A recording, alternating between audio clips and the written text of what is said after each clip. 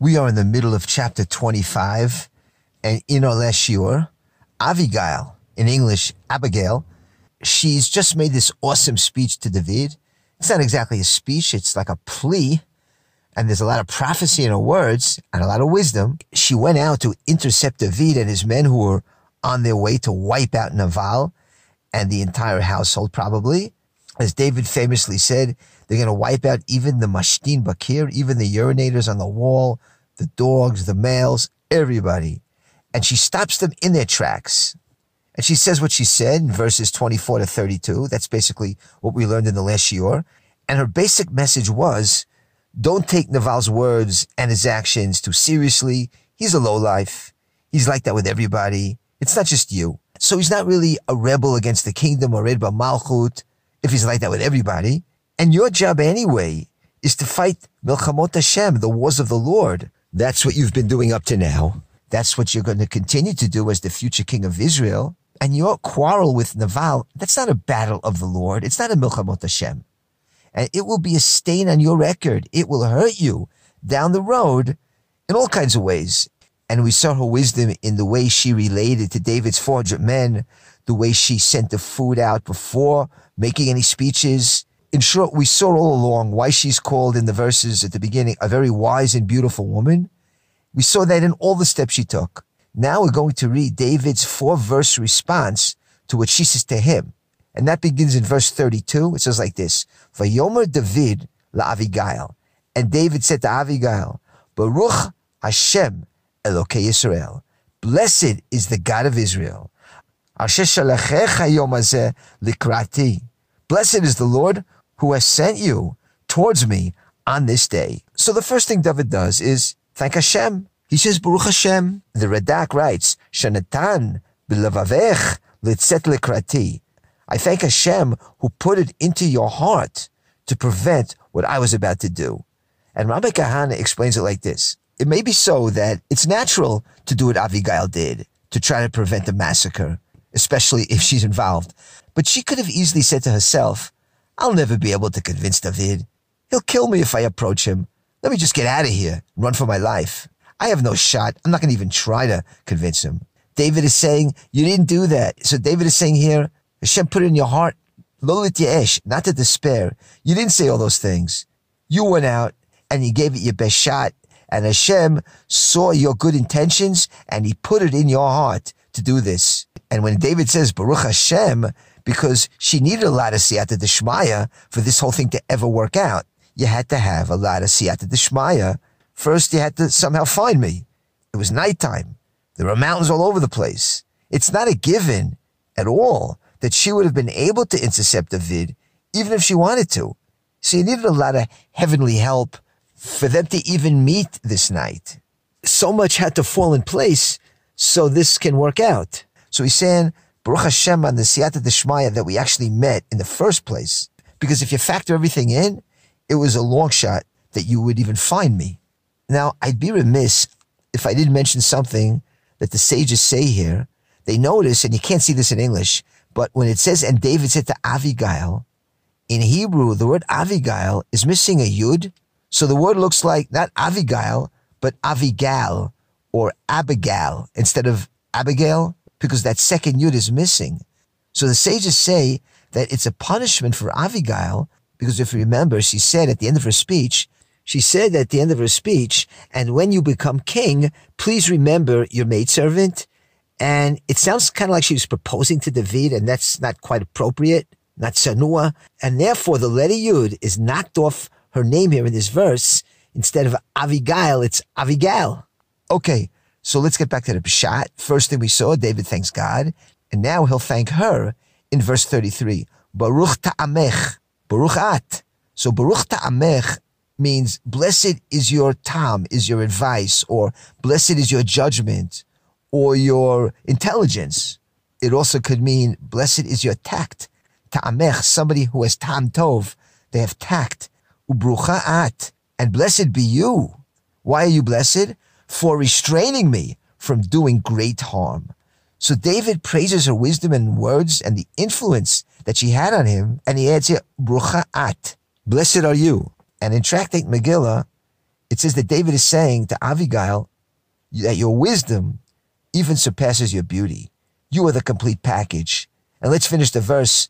Blessed is your judgment. Blessed are you.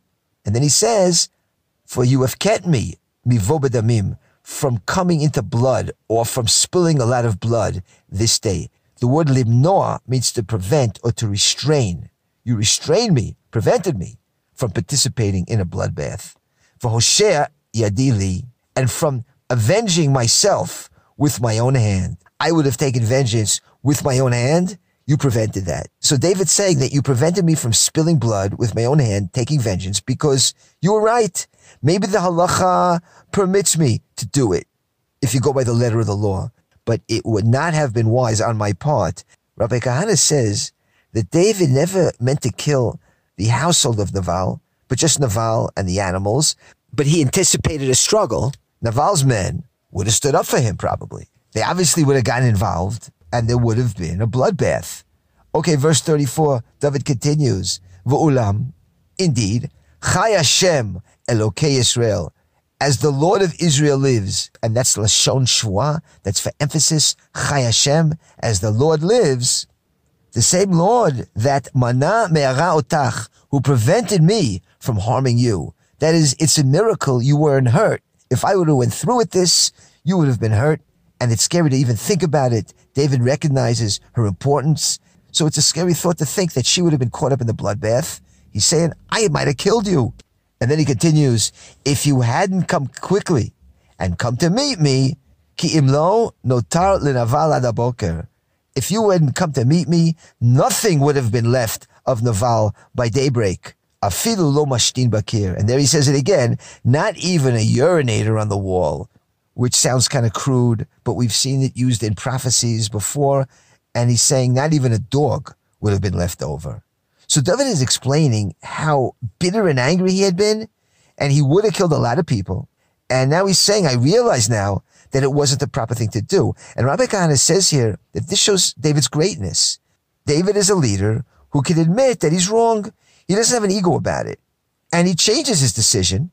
He admits his mistake right here in front of his men. Not always easy to do. And you see the difference here again between him and Saul. When King Saul wanted to kill the Kohanim, and Achimelech made a great argument why he's not guilty of rebelling against the king. He gave all the right reasons. He said all the right things. Saul heard him out, but Saul didn't change his mind. He was rigid. He stuck with his psak halacha, that the priests, omered b'malchut, they have to die. David, we see, he's flexible, he's open, and Avigail is able to convince him, even though he felt so strongly the other way, he hears something that makes sense. He has no ego about it. He changes his decision. Okay, now the final verse of David's speech, it says like this, Vayikach David meyada et asher hevia lo. And David took from her hand what she brought him. Okay, at the end of the day, his men are hungry, they got to eat, and he takes the food from her. V'la amar, and he said to her, Ali shalom lebetecha, go home in peace to your home. Re'i shamati b'kolech. As you see, I have heard your voice. I'm going to do what you told me to do. I'm taking your advice. I'm not going to kill you. You can go back home. Rest assured that nothing violent is going to happen. And he finishes the verse saying, Ve'esa panayach, which is a bit ambiguous. It's what the priests say, actually, when they bless us. They say, Yisa Hashem panecha, may Hashem turn his countenance to you. So here, what does it mean when he says to her, Aseh panecha? Excuse me, not panecha, panaich. She's a woman. What does it mean when he says, Aseh panaich? So the Malbim and the Abarbanel, they say, I totally respect what you said, I respect you, and I hold no grudges. That's what it means, Aseh panaich.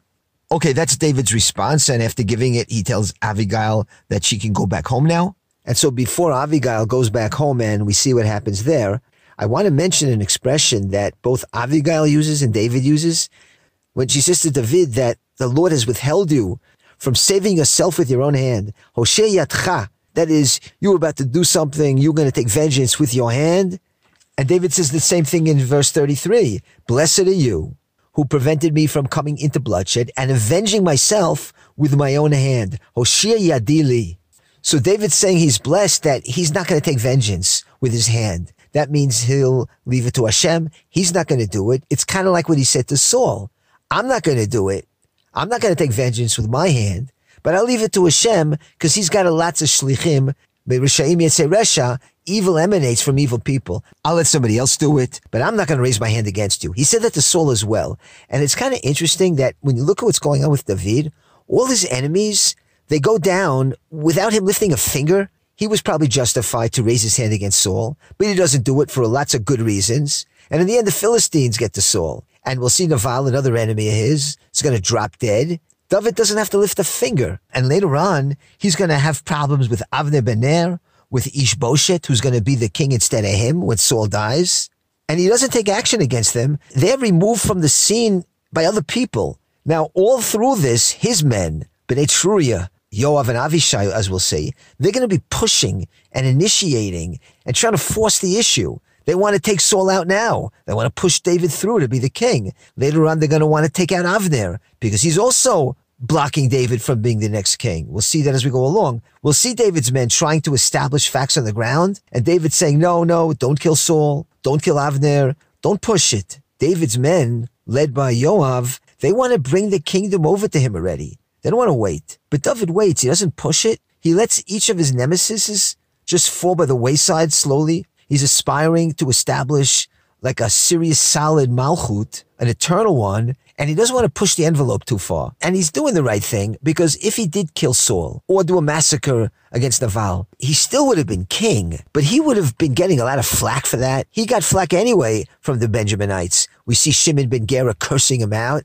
during the Absalom revolution. You see him blaming David for the demise of Beit Shaul. And David didn't do anything to bait Saul. Imagine if he took action and he initiated and was proactive and killed Saul and tried to become the king more forcefully. That's what his men wanted. But no, David's kind of passive through all this. He doesn't kill Saul and he's not going to wipe out Naval either. He wanted to, but Avigail wisely talks him out of it. So today I'm going to cut it short because now Avigail's going back home and all kinds of things are going to happen over there. And so this might be a good time to stop. And let's see next week. We're going to finish the chapter. We'll see what happens when Avigail gets home. A lot's going on over there. And I might be giving it away, but she's going to end up being, by the end of the story, David's wife. Stay tuned.